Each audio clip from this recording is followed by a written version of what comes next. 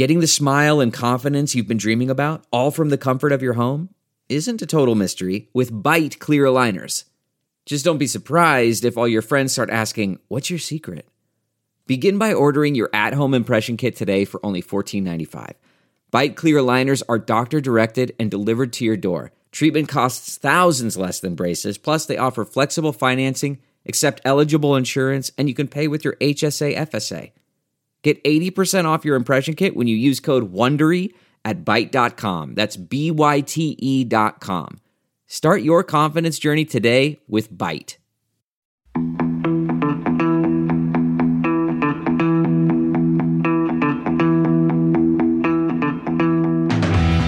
Hello and Happy New Year from Spin the Rally Pod. It's 2022 and we're back for a brand new season of rally action. All set to be an exciting year ahead. We hope you're going to come along for the ride. I'm rally fan Lisa O'Sullivan. I'm joined by the man they call the voice of rally, Colin Clark, former team boss George Donaldson, and Dirtfish.com senior staff writer David Evans. And I think we just have to say Happy New Year, chaps. Have you had a good festive season? Fabulous, thanks, Lisa. Fabulous. Underwhelming. I binge watched, was it a programme called Veep, which was very funny. Okay. Seven series of it. There's not that many episodes in each series, but my wife and I watched it over the sort of 2 to 3 weeks of the holiday and a little bit afterwards to watch all the episodes through. Absolutely phenomenal. I can't believe it. Is that kind of like an American The Thick of It? Yes, I think I've never seen The Thick of It, but I'm told that's what it's like. Yeah. It was absolutely outrageous. I've been binge watching Narcos Mexico has been my one. I've watched that the last... That's a tough watch. Really enjoying that one, I have to say. No, yeah, it is a little bit, because you've got to read, and I hate reading. Half of it's English, half of it's in Mexican, or Spanish. So you've got to read the blooming subtitles, which sometimes is a bit challenging for me. I would have thought for a polyglot like you, Colin, the Spanish would be no problem. Well, do you know what? Here's the thing. I do test myself occasionally. I think, well, I'm going to try and watch it without reading and see how much I understand. Okay. And about 2% of it I understand, which is good enough for me. It's good enough. That'll do. That's all you need, clearly, to watch it. So what's been your box set diversion, David Evans, or have you just been beavering away writing stuff for Dirtfish.com? Well, I have to say, Lisa, I haven't actually done much box setting this Christmas, but the go-to TV for me would have to be, I'm afraid to say, what am I afraid to say? I don't know. The 20 years... Without J.K. Rowling. Reunion of Let's not go there, no. Of Harry Potter. Yeah, exactly, without J.K. Rowling. Let's not go there. I felt the same. I watched all that as well, David. And I agree, yeah. I feel the woman's been utterly unjustly a pariah. Yeah, no, I'd agree with that, George. Well, funny enough, though, I've been listening to the audiobooks of Harry Potter again. Not again. Stephen Fry, you can get him reading the books. I forgot how much better the books are than the film. I forgot how much brilliant stuff there is in there. My box set binge has been Ted Lasso. And if nobody's watched Ted Lasso, yes. It's so good. The greatest programme I've ever watched, Lisa. It's the greatest. What's that about? The greatest. Well, theoretically, it's about a football manager, an American who comes over to manage a Premier League team, but it's not about that. It's just so, it makes you feel really good. We know fabulous. A lot of positive Americans, don't we? But I have to say, I don't think any of us know Americans quite as positive as Ted Lasso. Has Nate turned bad yet? Oh yes, I'm right the way to the end. Nate, it's not Nate the Great anymore, but quite possibly the best program I think I've ever watched. Ted Genuinely, Lasso. The best television program I think I've ever watched. How I missed it for Ted so Lasso. many Put it on your list, George. Genuinely, I think it's on. Is it on Apple TV? Or is it on? Yeah. It's not Apple. Is it Amazon or something? I don't do Apple TV. It's the one I refuse to do. Paying for that and having have a one-hit binge where you just watch that. Absolutely. Get the freebie, watch it, and then unsubscribe. It is perfect television. Yeah. The best. Maybe we won't put that one on there.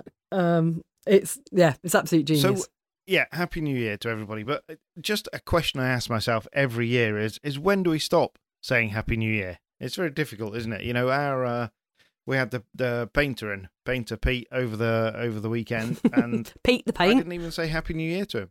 I don't know. It just feels as though, okay, we're only on the 10th of January, but it feels as though we've been in 2022 for a long time.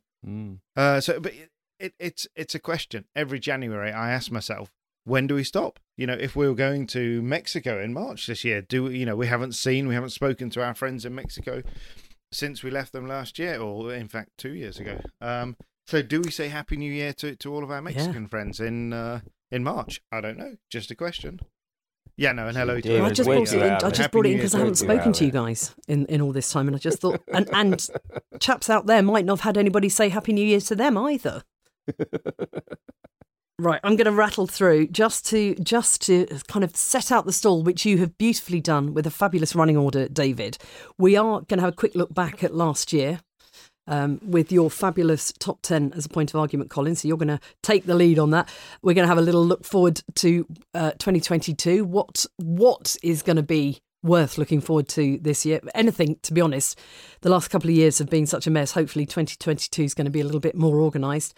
We're going to talk about Loeb & Ogier, hopefully. We're going to see what's happening with the testing side of things, and perhaps look ahead to put some predictions in there and what we can expect from the season ahead in terms of teams. So, as you've put on your thing, sounds okay? ? I think that does sound okay.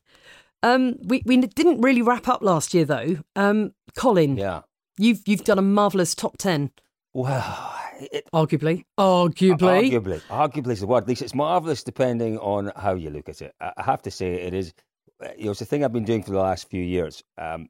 And you know what? Any list is a subjective list, isn't it? It's all down to how you see things, how you perceive things, where you put value and where perhaps you don't put value. So, you ask 100 rally journalists to give you their top 10, and the chances are they'll just about all be different, if that's possible.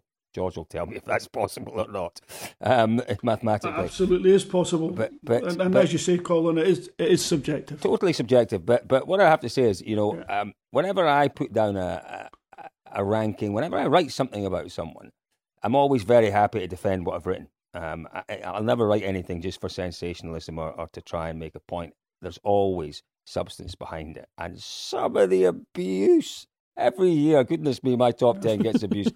The things I was called this year, you would not believe. I was called a crackhead, a clown. I was told to retire my writing pen, called an idiot, and all sorts of things. Which, nothing new then. What a way to go into the new year. I don't mind that. I really don't mind that. Well, I mean, and the other question, the other outlying question, Colin, is how do you think Novak Djokovic is going to go in Monte Carlo? Oh, jeez, yeah, Novak Djokovic, what a lad.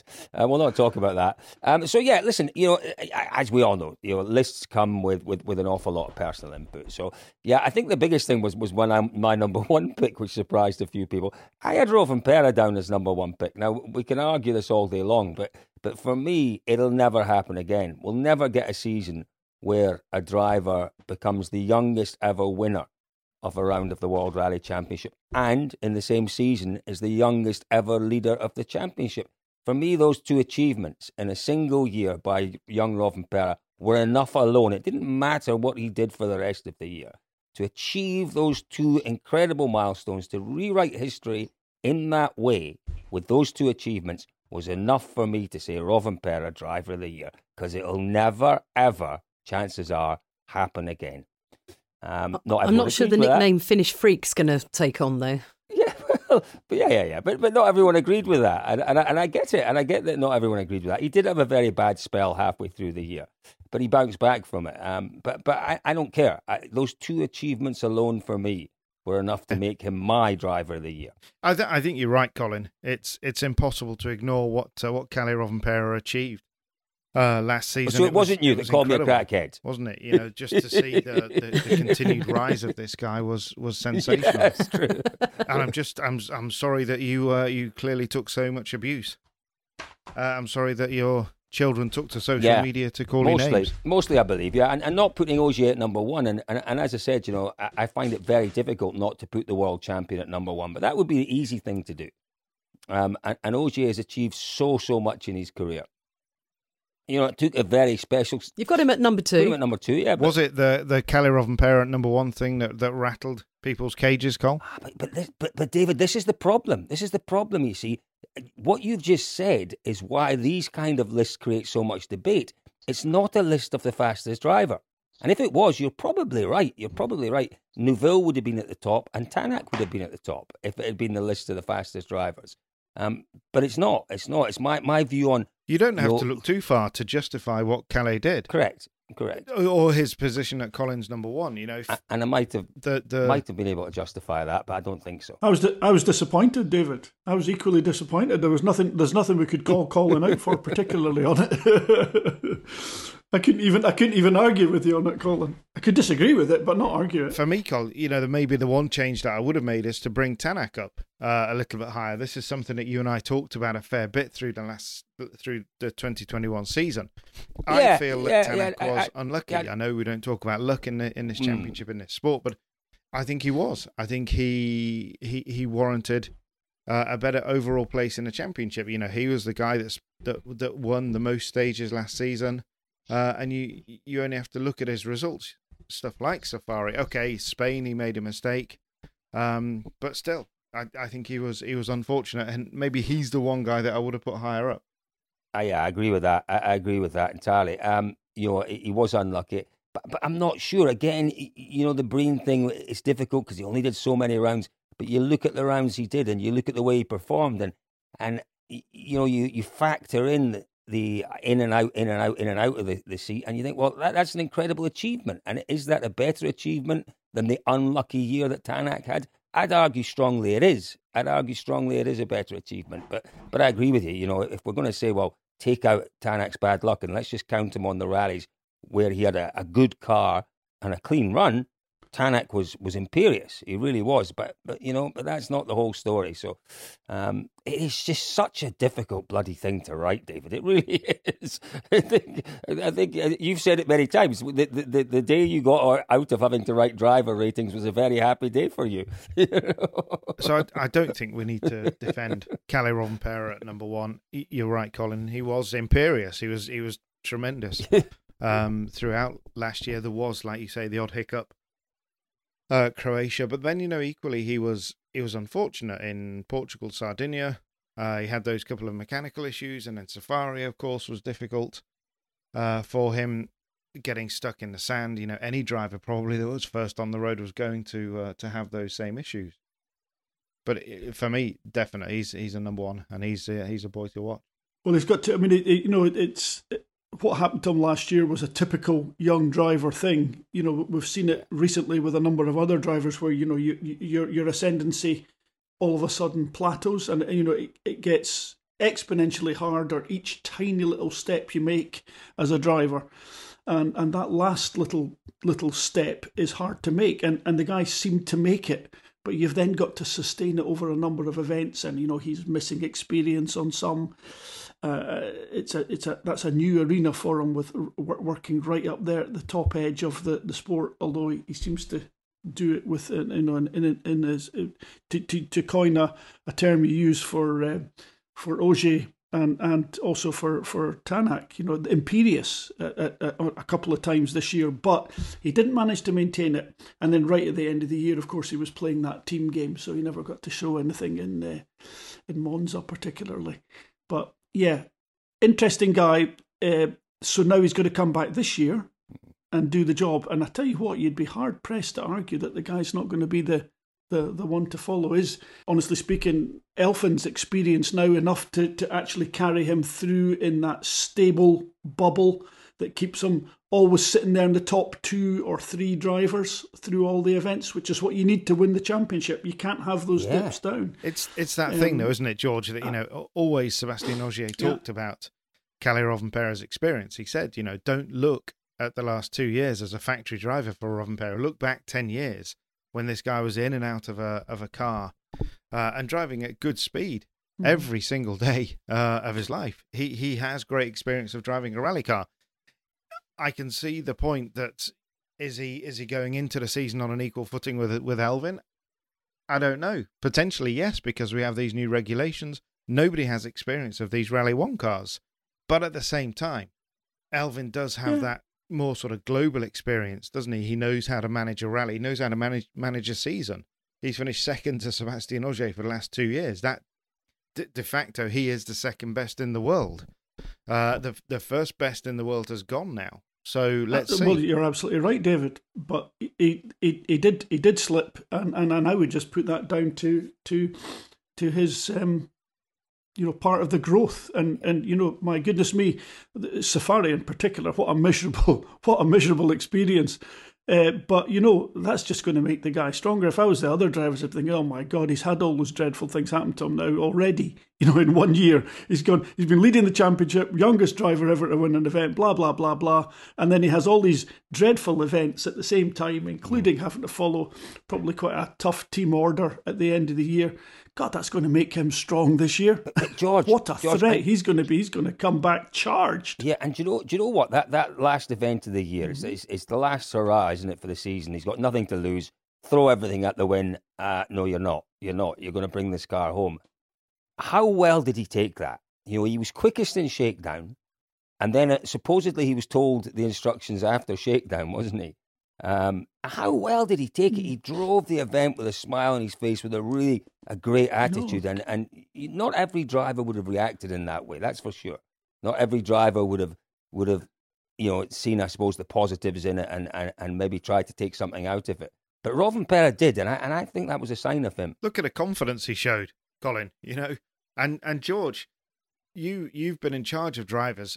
What kind of a driver is it that goes into, at the end of his second full year in a factory car, goes and does 2 donuts in the last stage? How incredible was that?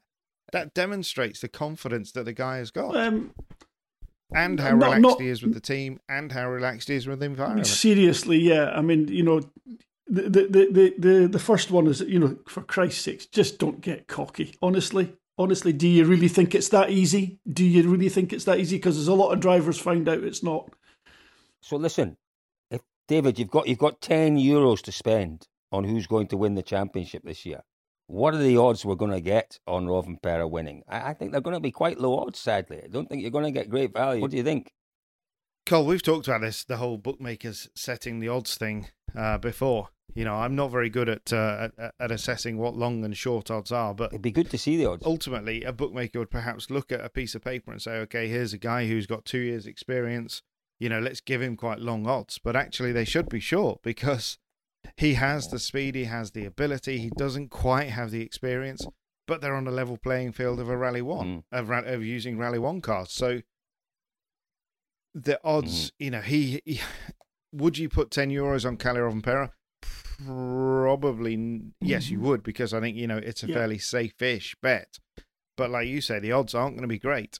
Your money would be better perhaps on a Craig Breen or somebody like that with slightly longer odds. That's not to decry what Breeny's going to do. Or maybe you go completely left field and put your money on Adrian Former. Is Elfyn now old? No, he's not, Lise, is he? He's not old. We're old. Absolutely. And I mean, add to that, we don't really know how any of the cars are going to go. I mean, is Ford going to come out the box amazingly quickly? Have they grasped everything better than everyone else, having had tested longer? Or is it going to be Toyota or Hyundai? That's the point, isn't it? We have got no idea. Absolutely nobody really knows what's coming. We've done all the testing. We've seen the cars in the Alps. We've seen the cars doing what they're doing.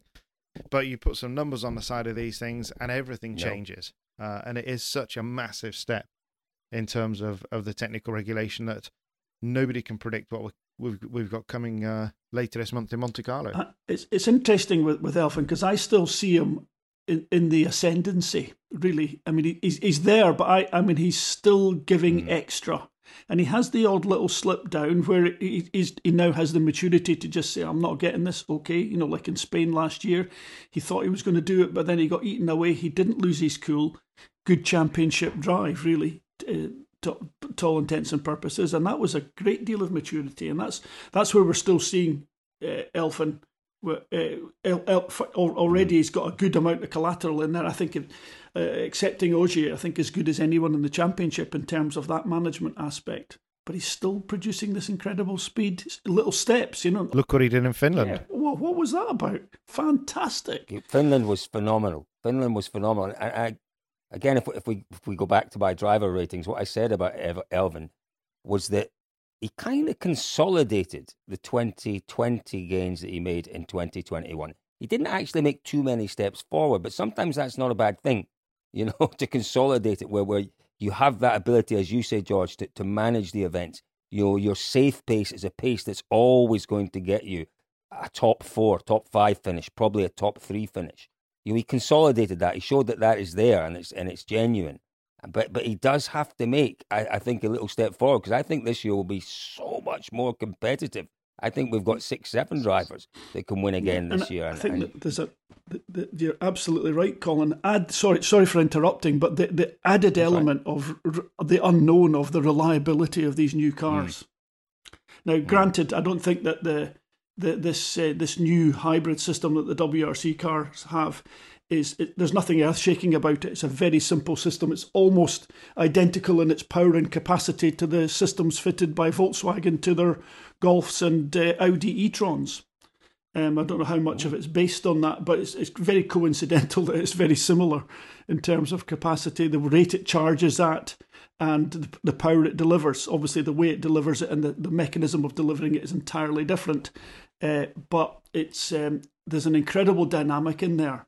And that will favour the guy that has the technical nous, the ability to figure it out, the team. It's an incredible additional dynamic we're seeing just at the start of this year. It may just come to nothing, it may be everyone sorts out quite quickly, and I'm sure they will, because we're talking about very professional teams, 3 very professional teams there that are going to figure this out. But what an interesting extra dynamic Monte Carlo is going to be. I know we're going to move on to it, but Colin, in your top 10, you do have Monsieur Ogier at number 2. We also wanted to talk about the return, the place of Sebastian Loeb and Ogier in the championship. I don't know if we want to move on from the top 10 onto that. It's a pretty good way to do it, Lisa. And, my primary question here is, where is their place in the sport now?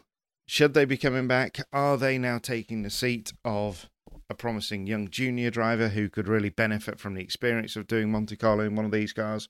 Or should we rejoice in the fact that we're going to get another Loeb-Ogier battle in the French Alps? Discuss. Yeah, listen, David, they're not paying for themselves to come back. They're not saying I'm going to spend... No, absolutely not. They're not cold. There's a very good reason for them coming back. In Loeb's case, Red Bull want him back. And I have no question, no doubt that M Sport will benefit from his vast experience. In Ogier's case, he's still on top of his game. So, I don't buy all this, blocking seats for young drivers. If Ogier wasn't in that car, if Loeb wasn't in that car in Monte Carlo, no one would be. No one would be. And the thing with that is, if Loeb wasn't in that car in Monte Carlo, there would be a very big question mark over Formol being in his car. Because as I understand it, the Red Bull thing is kind of interlinked. I might not be entirely correct with that, but I think that's a reasonable summation of the situation there. If these guys want to come back at any point, it's the great thing about our sport. They're able to. They're able to, whether it be a commercial deal, whether it be a deal where a manufacturer needs a little bit of help, perhaps on a particular rally or with a car developing, or whether it be a driver just finding his own backing or his own budget and just going out to have one last blast, as we saw with Gronholm a few years ago, then magic. We should just celebrate the fact that we're able to enjoy these drivers once more and watch the battle wherever it might be in the field. I suspect, sadly, that Loeb will not be troubling the top of the timesheets. Ogier probably will be, but I don't think Loeb will be, sadly. But we'll watch it. We'll watch it and we'll enjoy it, and we'll reminisce about wonderful times and wonderful battles and incredible performances, particularly from Loeb in, I think it was 2012 when that first stage where he took 25 seconds out of everyone. We will enjoy it and we will celebrate the fact that they're on the stages. I don't get the detractors for this one, I'm afraid. Yeah, no, I'm with you, Cole, 100%, and I think your analysis of the situation is bang on there. Without Loeb, we wouldn't have had a fourth Puma out there. So we've got to enjoy it, and we're about stories, and already. Yeah. The rumour, the speculation, was he coming back? Wasn't he coming back? Then the first test, then the second test. It was great. You know, it gives us something to write about. And he clearly, you know, you only have to look at what he's doing in Dakar as we speak. Unless in the last half hour or so he's gone off or broken it or something. He's doing a tremendous job. And we continually talk about this. You know, I had long discussions last week with people in the team and everybody. What can we expect from Loeb? Everybody's opinion is pretty similar to yours, Cole. But let's not forget, it's Monte Carlo. Admittedly, we're much further south in Monte. And the one thing that I did say in my email to everybody is let's not make this into a Monte preview. So I'll be very brief here. But it's still Monte Carlo. Anything can happen. He can win that rally. Oh, yeah. Absolutely, he can win that rally on experience and on understanding how to get the best out of a tyre package and everything. The very fact that we're talking about Sebastian Loeb going back to Monte Carlo makes it worthwhile. It's a great story. Yeah, you know... And it may draw a different audience back again as well, that maybe have lapsed a little. Yeah. Yeah, absolutely. You know, he was... last world champion. I mean, this is quite remarkable to think this, but 10 years ago was his last world championship. You know, don't we all feel even older now? Yep. Thanks for that. It's sorry.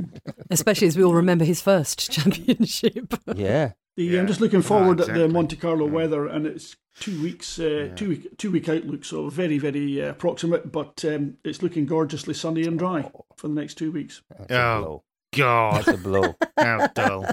Hey, look, actually, you say that, okay, a snowy Monte Carlo's interesting from the story, but a dry Monte Carlo is a representation so of pace. fabulously fast. It's so fast and great to watch. You watch a snowy Monte Carlo, you're watching cars going past you at 10 kph on the snowy sections because they're on slicks.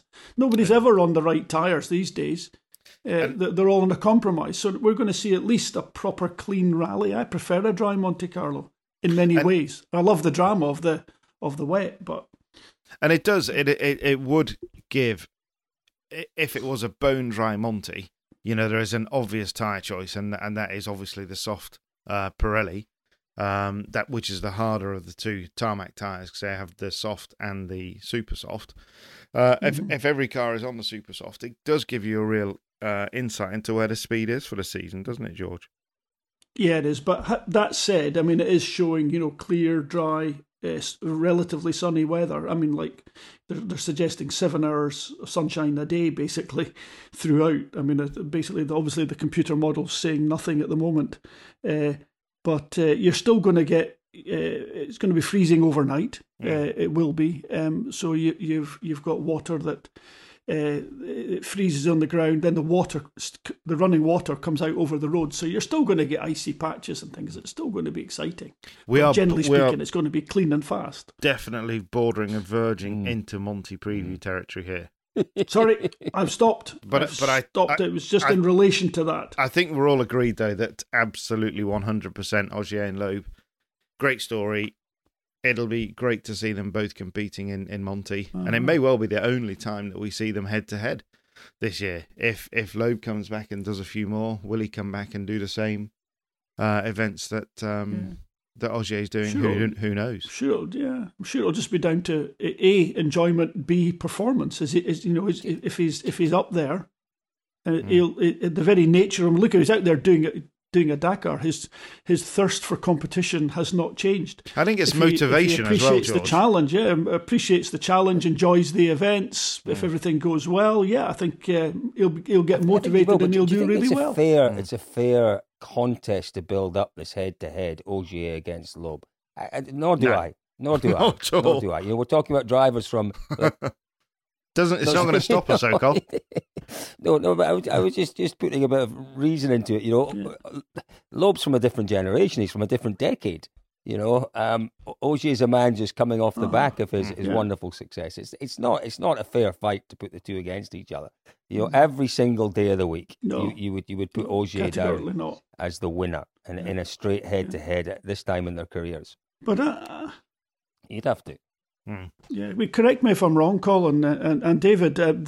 But Ogier's comments at the end of last year, what was he saying? Well, maybe I've decided to retire a little bit too quickly. Yeah. That came after on the back of his WEC test, where I read a comment from the team manager saying, "Well, yeah, he's quite good, but we're not going to put him in a car yet." I don't know. I got the impression. That's what I read. I mean, maybe they're going to put him in a third car or a customer car or something, but he certainly wasn't going to be taken by Toyota straight into the top rung, which I kind of expected him to be. Maybe he expected it as well. And then after that, we saw these comments, maybe I've made the decision a bit early. Maybe I should do a little bit more next year. But I mean, he has commented on the fact that, he'll decide what he's doing as he goes through the year. A little bit hard on the team. But who would turn him down, George? Who would turn him down? I mean, he's got that luxury.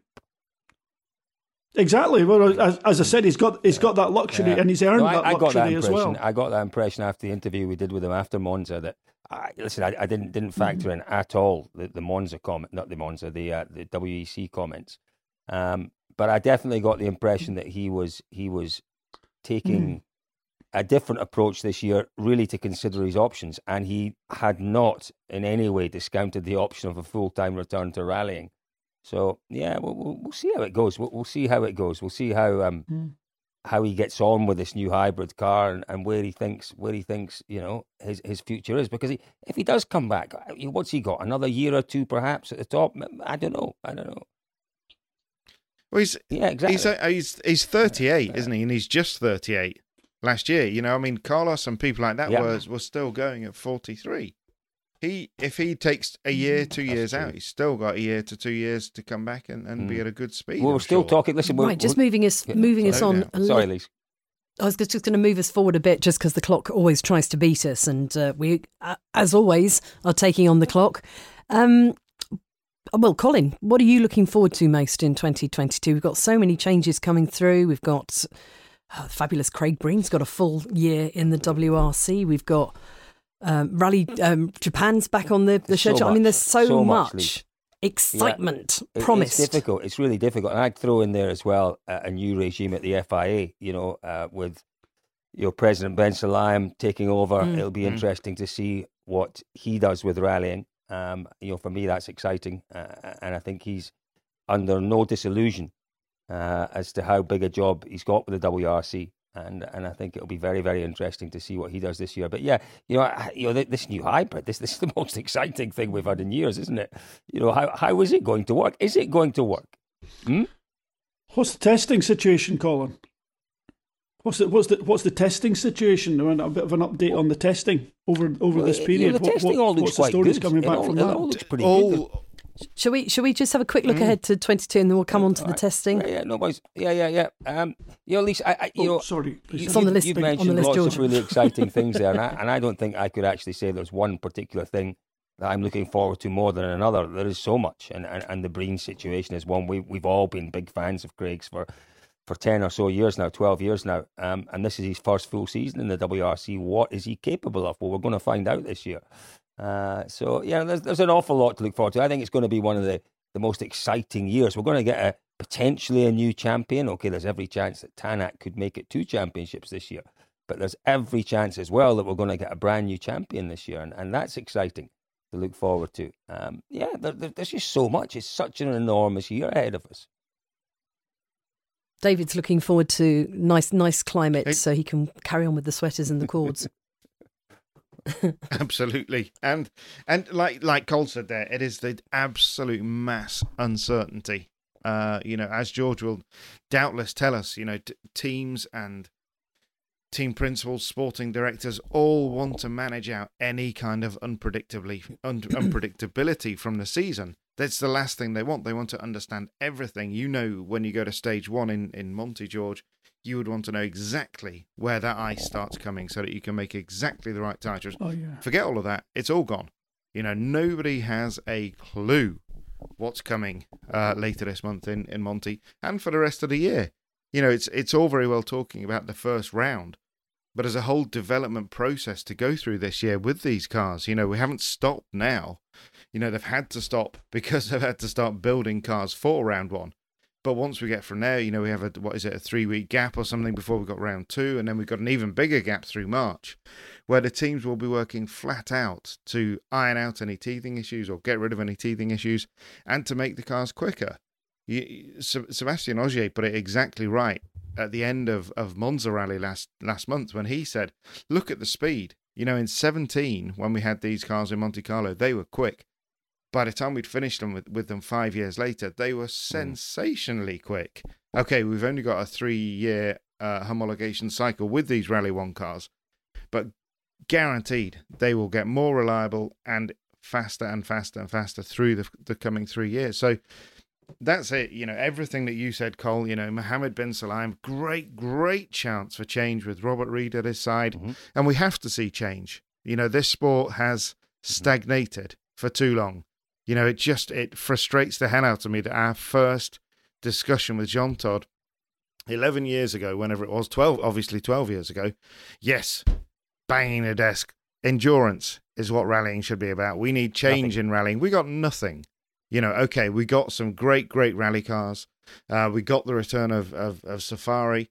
But fundamentally, the sport hasn't really moved on. And we have to have that movement now from Ben Sulayem. Listening to him, listening to Robert Reid, they have such great plans and great intentions. It's going to be a very, very exciting season. And we're going back to New Zealand. And that gives us a chance to talk about rugby 24/7. And we're going back to Japan. We ought to talk a little bit about sailing, David, if you really want to. Woo! Oh, lovely, yeah.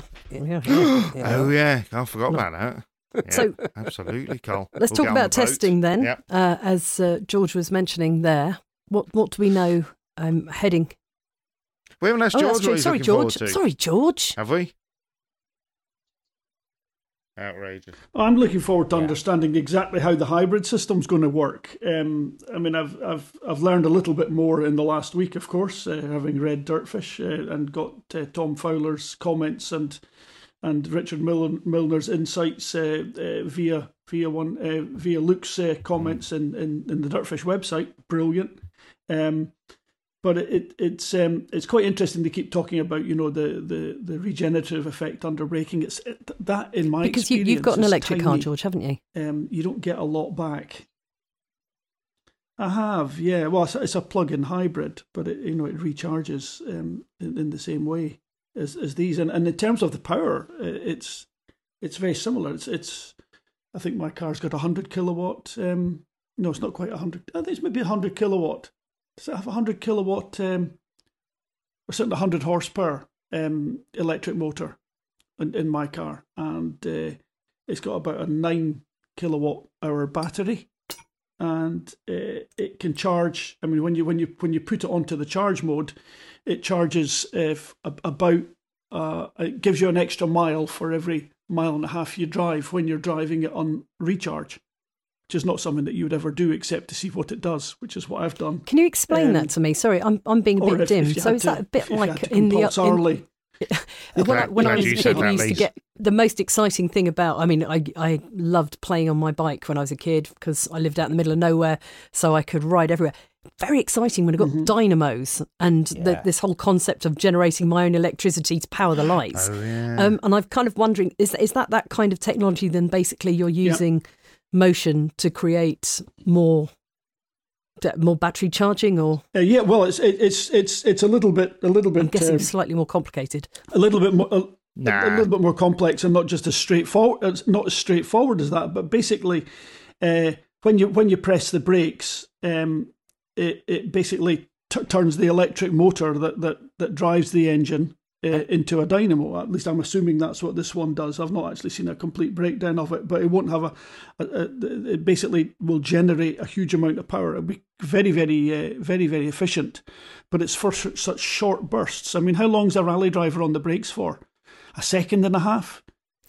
2 seconds? But George, George, can I ask a question there? So is that when you press the brakes? Is it the resistance to the engine braking? Because they don't. You press the brakes and up to a certain effort on the brakes is taken by the hybrid system, absorbs that power and converts it into electricity.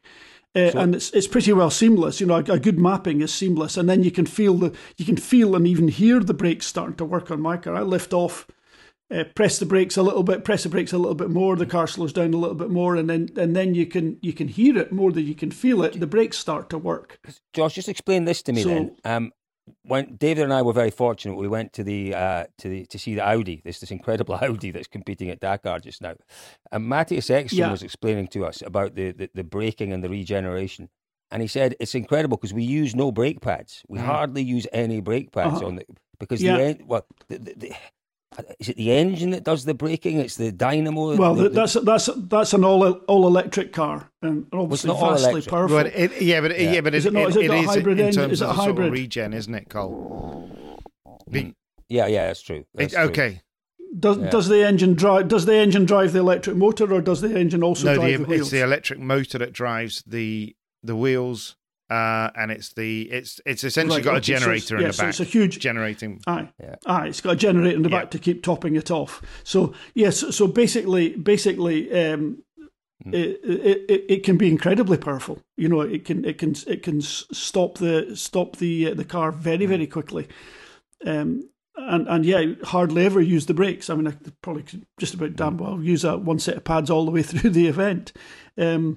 The more powerful it is. But your question, Kel, is how does that happen? Yeah, I'm still a little bit lost. What makes the car slow down? Well, it's just it's just like when it is basically. You imagine you don't get anything for nothing. So Lisa's dynamo on her bicycle wheel that gave her lights at night or in the evening or whenever she wanted to use them. Anytime I wanted to pedal extra hard. It costs you extra power. It costs you power to drive that.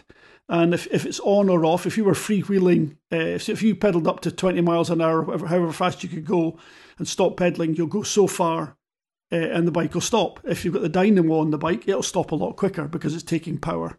The more power you take, the more braking you get. The more direct that contact is, the more you've got connection effectively.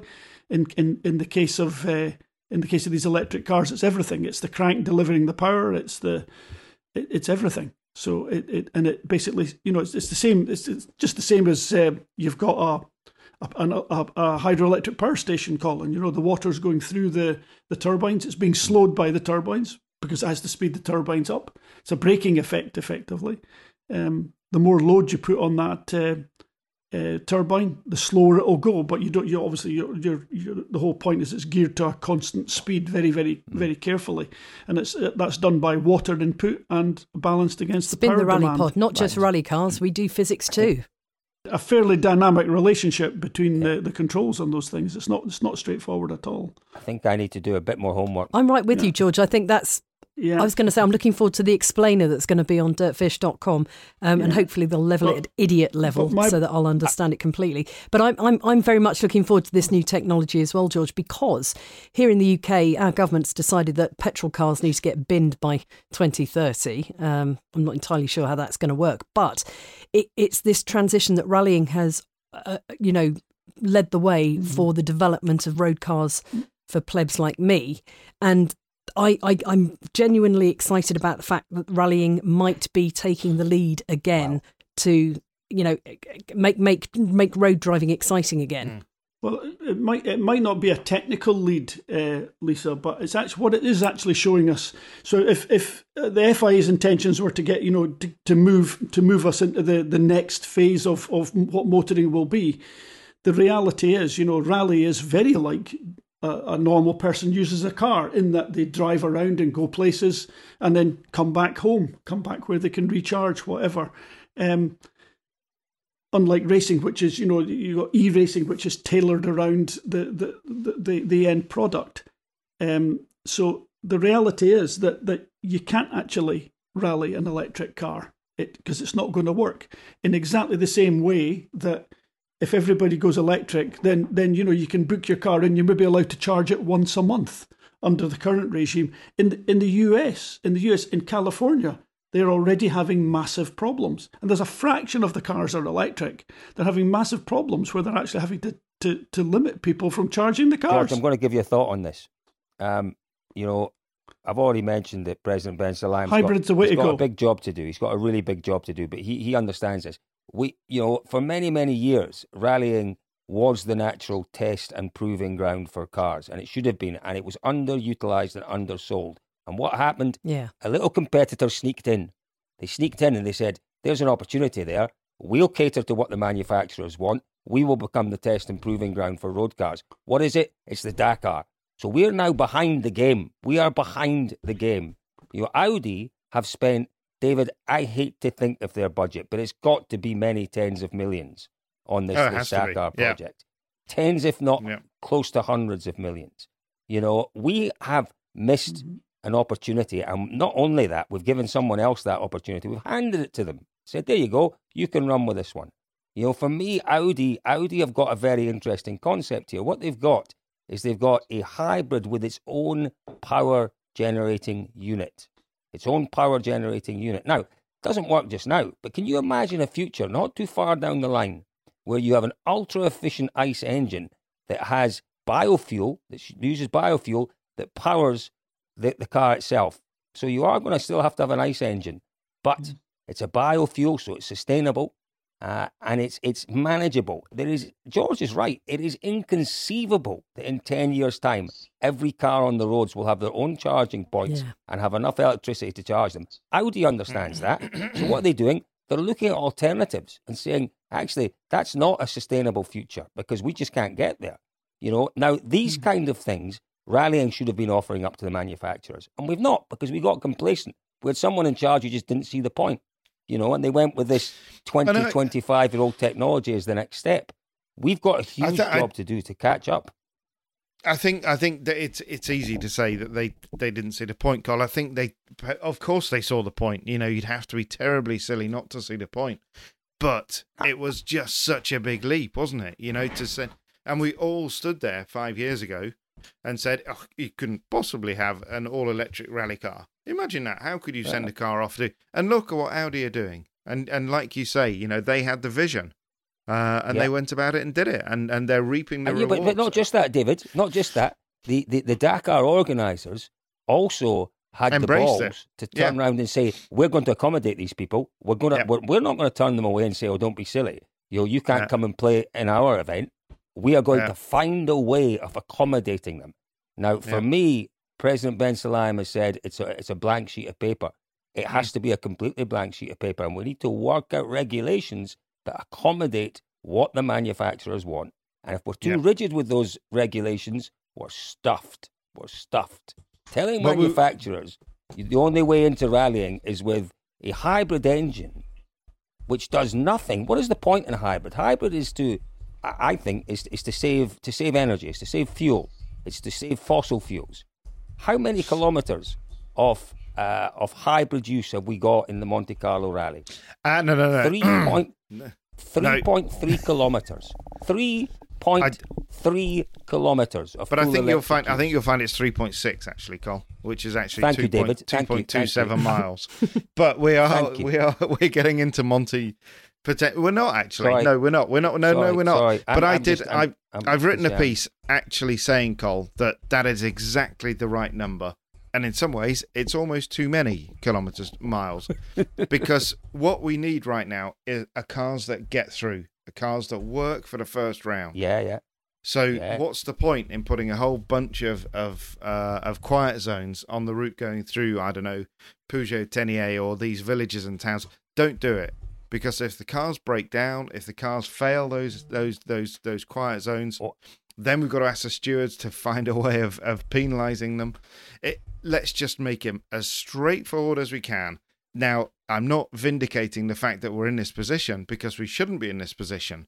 We should have had enough lead time to have these cars fully developed and not absolutely reliable, but sufficiently reliable that they could do the job that they were set out to do. They could do, say, 20 kilometres of quiet zone. We're not in that position. Let's not make ourselves look very silly. No, I agree with you. As always, David, you're the voice of reason. But you're dead right, Cole. You are absolutely right. There's not enough, but we are where we are. So instead of, sometimes we have a great ability to shoot ourselves in the foot in this championship. Let's not do that. And I think we have to applaud the organisers of Monte. They on one hand they've given us the ability to keep cars in the event, and on the other hand they've taken it away by not giving us a lunchtime service on Friday and Saturday. I can totally see your point, and you're right. The organisers of Dakar embraced it, and we didn't. We buried our heads in the sand and pretended to tell ourselves that hybrid would be enough. When hybrid, Toyota's been running hybrid Hiluxes for probably knocking on the door of 30 years. Yeah. Well, yeah, 24 years. 1989. Yeah. How's that modern technology? God, I didn't know that. Yeah. And apparently, according to something I read the other day, a hybrid, the very first hybrid, this can't be right. Someone's going to tell me this is completely wrong. Ferdinand Porsche invented the first hybrid. Apparently, wow. Many. I would almost be surprised. In one way, of course, Porsche were quite bleeding edge at various points, but electric cars came before petrol cars. There was a lot of electric cars around in the late 1800s. They weren't very brilliant, and they had obviously massive heavy lead acid type batteries, and they were basically just horse carriages with little electric motors on them, or probably quite big ones in reality. But when the internal combustion came along, I would be very surprised if somebody hadn't made a hybrid. Back then, there was a lot of ingenuity around in the early 1900s regarding this.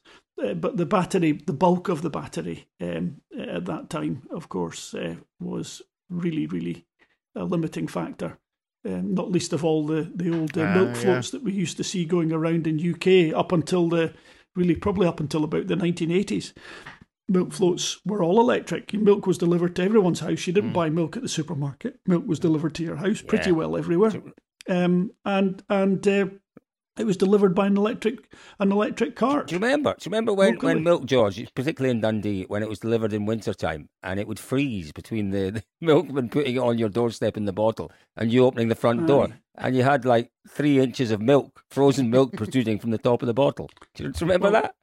It was cream. It was cream. It was cream. I do remember seeing that. Yeah, and it became an instant ice lolly. And the birds would peck through the top, wouldn't they? And the birds would be down stealing it. I was going to say we're running out of time here, so I think we're gonna have to keep testing for our next podcast. So we'll be looking ahead to Monte Carlo relatively soon. So perhaps we'll cover testing, and I want those predictions, and I want your 2022 predictions, and you guys listening at Dirtfish Rally is the best way to get in touch on Twitter, and then we can crack on with this season. And don't forget, but big point, we don't make New Year's resolutions here, but we have made one New Year's resolution to make a podcast every single week. Every Tuesday you will be able to download Spin the Rally Pod. We'll be recording every Monday, if not before. Stop laughing. It will happen. At 7 a.m. every Monday, David Evans. Yeah, start the week with, or might have to be earlier. Yeah, God, no. No, definitely not earlier. But yeah, we'll be here every week. So subscribe, however you subscribe to your podcast, however you consume them. But yeah, we'll be here with you every week. Looking forward to it. Just for you, David, Happy New Year. Oh, thanks, Lise. Thanks, Lise. Happy New Year, everyone. Happy New Year, Lovely to chat. Take care. Talk soon.